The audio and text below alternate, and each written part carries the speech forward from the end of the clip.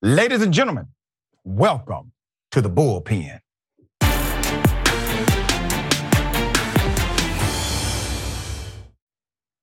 Dave Leventhal in the Bullpen today. Raw Story, editor-in-chief, one of my favorite publications. And we're going to talk about something they've uncovered. Marjorie Taylor Greene in violation again and again. All right. This is a hell of a story, man. So for those who may not know what the reporting has been about, can you set it up for us and then we'll get into the weeds of it?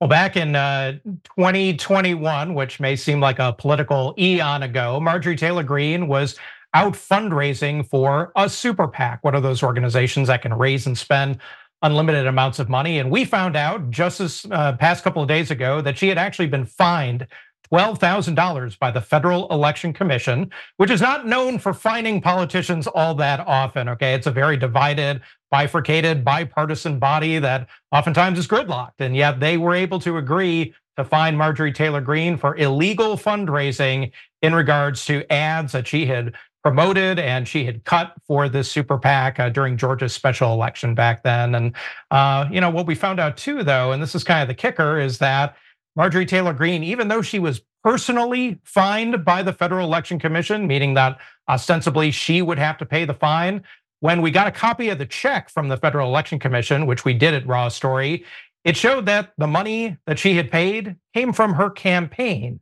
not from her own bank account. Can we talk about that for a minute? Because it seems to be counterintuitive to the rules. I know there's this insinuation that, well, because she would not have incurred the fine or the penalty if she had not been a candidate. And so because of that interplay, this is excusable. And I completely disagree.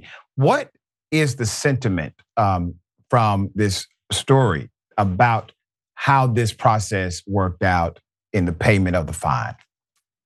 Well, you're right. The legality here, if you want to parse the legal particulars, is that Marjorie Taylor Greene didn't violate a law, again, by having her campaign foot the bill for this $12,000 fine, which I should note, there was a vote of 5-1, and even 2 Donald Trump Republican appointees on the Federal Election Commission agreed in principle that Marjorie Taylor Greene had violated this particular election law involving the advertisements that she had done.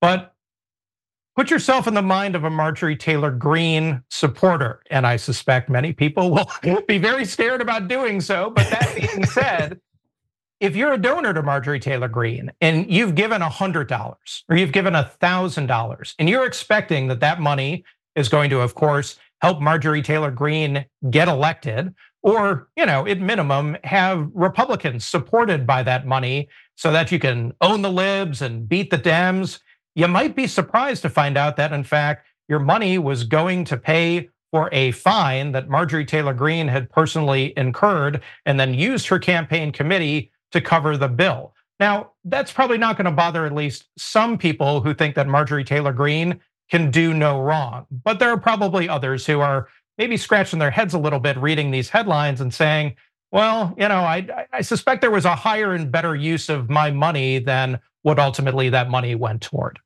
And I think that's accurate for free-thinking people. But we have seen a cult-like behavior in the psychological expression of many Trump supporters and also by proxy Marjorie Taylor Greene supporters. And I would take us back to the days of Stephen Bannon when he was fundraising to build a wall, a complete lie.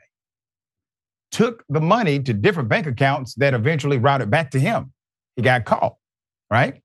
You did not see the overwhelming off with his head, give me my money back, I've been manipulated, economic fraud, etc. Now, if this would have been in the context of taxation, there's a problem. But as long as certain people are stealing, there's no problem. I don't understand this dynamic. What has the response been since the reporting? Do you have a sense that there are people who support or supported Marjorie Taylor Greene? They're now saying, wait a minute. Now, I want my money back because I don't want it to go toward this. Well, we don't have a whole lot of evidence, at least at this juncture, that Marjorie Taylor Greene supporters are calling her office or sending emails saying, hey, what gives here? I want my money back. But I do think that this is an example that underscores the fact, and a fact that oftentimes is forgotten by the body politic, that there are guidelines, there are rules, there are laws that govern the way that money flows through this very laissez-faire political money system that we have kind of put together chock-a-block over the past many decades. And that's, you can talk about Citizens United and super PACs and all the different court cases and the different rulings at the Federal Election Commission and laws that Congress has passed and all that put together. If you were drawing up a system from scratch, it would not look anything like this. It couldn't look anything like this. But yet, that all being said too, you still do have rules in place, and candidates are subject to those rules. And sometimes the rules are more or less ignored, but in other cases, and this being one of them, the rules, when they are broken, the bodies that are put in place, the agencies, the regulators, they do have a say in all of this. And hey, look, if it wasn't for campaign finance rules, which may not seem like the sexiest thing in the world all the time, we wouldn't have probably one of the 4 different criminal cases that Donald Trump is now facing. So money in politics is not interesting until it gets really darned interesting. And we've got, with Marjorie Taylor Greene, one of those cases right in our midst right now this week. Dave, you're editor-in-chief of Raw Story. I've been the editor of a mid-sized news publication myself, and I know that there's a business balance associated with that leadership role. So let me take you to just a very simple business dynamic with politics.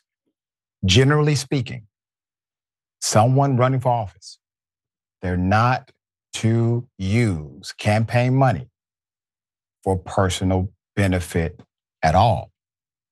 That rule is standard. We have seen candidates who did not get elected prosecuted for this, and we have seen members of Congress who did get elected prosecuted for this.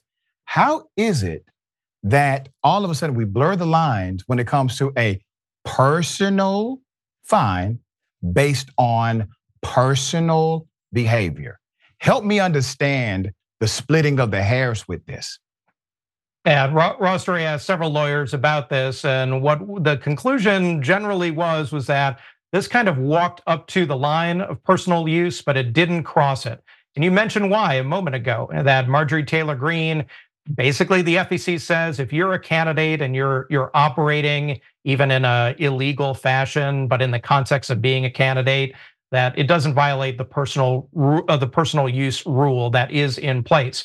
So let's put it this way: if Marjorie Taylor Greene had taken that $12,000 from her campaign and she went and she bought a new car that she was just using, or a down payment on a new Lexus that she was using just for her personal use, or she paid a mortgage payment, or her cable bill, or anything of that sort, she would be in trouble. And that would be a pretty cut and dried situation. This, a little less so. But we have chapter and verse of different times all throughout the years, and we can think of Jesse Jackson Jr., the former congressman, and John Edwards and William Jefferson, and a whole slew of Republicans too, who have gotten into trouble because they decided, to one extent or another, that they were going to use campaign dollars that they had raised for the specific purpose of being a candidate for Congress or another office for their own personal use. And that gray area, it would be nice if it was really black and white, but there is a gray area, and that gray area oftentimes is going to be determined as to whether the blackness or the whiteness of it in a court of law, and that's what we see time and time again. You know, one of my law school professors would have said this is a bright line issue that has been basically made up by an administrative committee. And the bright line issue is they're going to interpret a penalty or a fine to be allowable as far as being paid by this particular method. But if you were to take money to, let's say, do something else personal, no. And do you think that maybe because the money is coming back to a governmental authority has anything to do with their, let's just say, liberal approach to the method? Because I can make an argument for, let's go to Jesse Jackson Jr. The argument initially was, hey, listen, he bought a lot of clothes, but he needed them. He was running for US Congress or in his reelection bid, or he was having to do all these speaking engagements, and it was basically an allowance for his clothing bill. which is kind of a uniform in the U.S. Congress.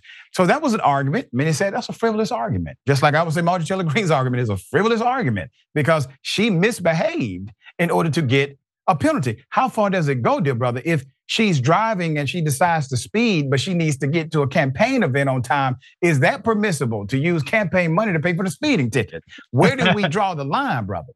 And that's why we have this regulatory body in place to answer those thorny questions. And there have actually been some pretty novel questions that have come before the FEC over the past several years. One in particular dealt with, of all things, childcare, which is maybe not the first thing or 17th thing that you're thinking of when you're talking about political candidates, but you have young mothers and young fathers who are running for Congress, and it's very difficult for them to do so at the level that they want to or to be competitive in a race if they're, say, the parent of 2 young children. Okay, I'm a dad. I know how hard it is to work when you got a 9-year-old, so I can appreciate that. And so did the Federal Election Commission. And in fact, in a unanimous decision not long ago, decided that yes, you could in fact use campaign funds to a certain amount to go and pay for childcare for that specific purpose.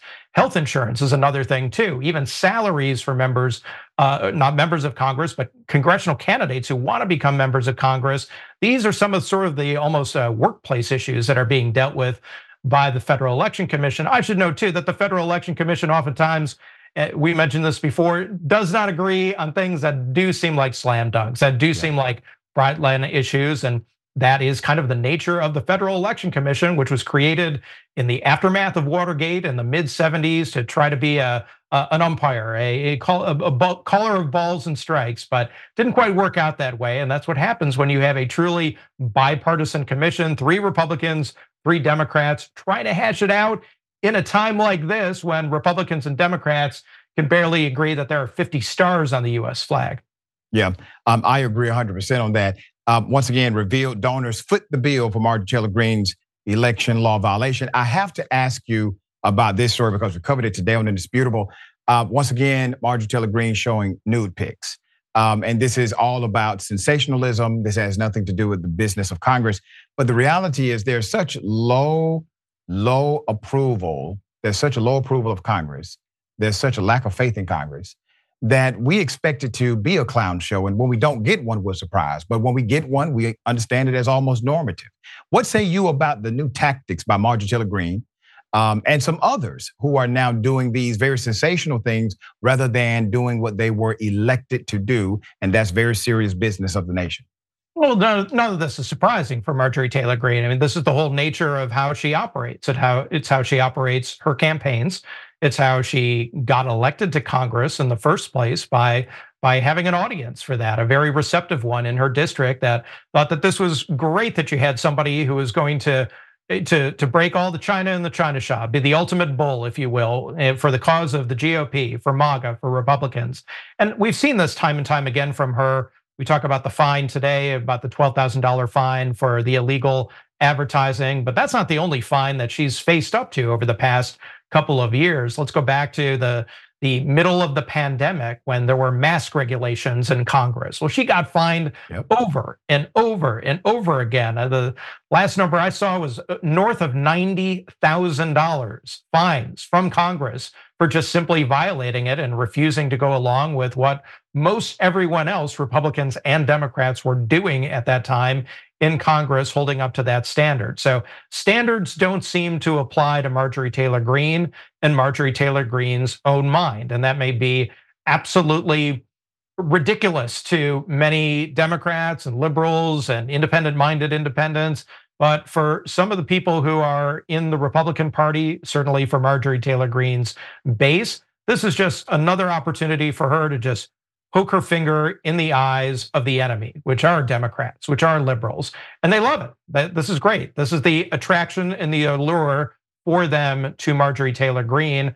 And that's why she's almost certainly gonna win re-election and did last time, despite the fact that she had a Democratic challenger who himself raised almost $15 million to go ahead and try to knock her off and failed miserably in the process. Yeah, and here's the thing, she gets paid a good salary. Members of Congress get paid a good salary. She has about $900,000 in her account off season. That's just war chest money. And still, it seems as if she's able to do these really extreme things, go out and raise a bunch of more money. Because I guarantee you, even with this, she's going to say, oh my goodness, I'm being attacked. Please send me some more money. And that has become the cause and effect relationship. We say negative story, but it's just a truthful story that is perceived negative because of the context of it and because of the truth. But they're able to utilize that now, utilize that energy in order to animate their donors and animate their supporters in a way that, honestly, man, I've worked in politics 15 years. I haven't seen it this polarized in my career as a political analyst. What say you? If dogma trumps truth, then it's very difficult to argue a counterpoint. And that's I think right. what we're seeing to a great degree. Now, you can accuse the extremes on both sides of that, but certainly you're seeing it in the fashion that you are right now through Donald Trump, through Marjorie Taylor Greene, to a lesser extent a Jim Jordan or Lauren Boebert, where you just simply have acolytes of those politicians, those candidates who are unwilling to step away from the notion that those candidates could in fact be fallible. And that's where you're at. So the only way to fight that is to of course have a candidate on the other side, or even intramurally within a Republican primary kind of situation that can offer a better idea or a better solution to the nation's problems, to a district's problems, be it what it may. Yeah, to me, man, as long as Donald Trump is a standard bearer de facto of the Republican Party, we will always have this kind of polarization and chaos. He had to shrink the Republican Party, he had to shrink the committee because he could never bear the standard. So when your standard bearer cannot bear the standard, the only way that person can survive politically is to shrink everything around him to fit him. That has been my opinion since day one with Trump. For those who are watching, please let them know how they can follow the great work of Raw Story. Absolutely. Go to rawstory.com. Please sign up to our newsletter and subscribe, if you will. All that money supports our new investigative team that we put together in the past year, which is doing some incredible, original, exclusive investigative work that we're very, very proud of. And I think you will be too. Thank you to you and the team. You're welcome. Thank you.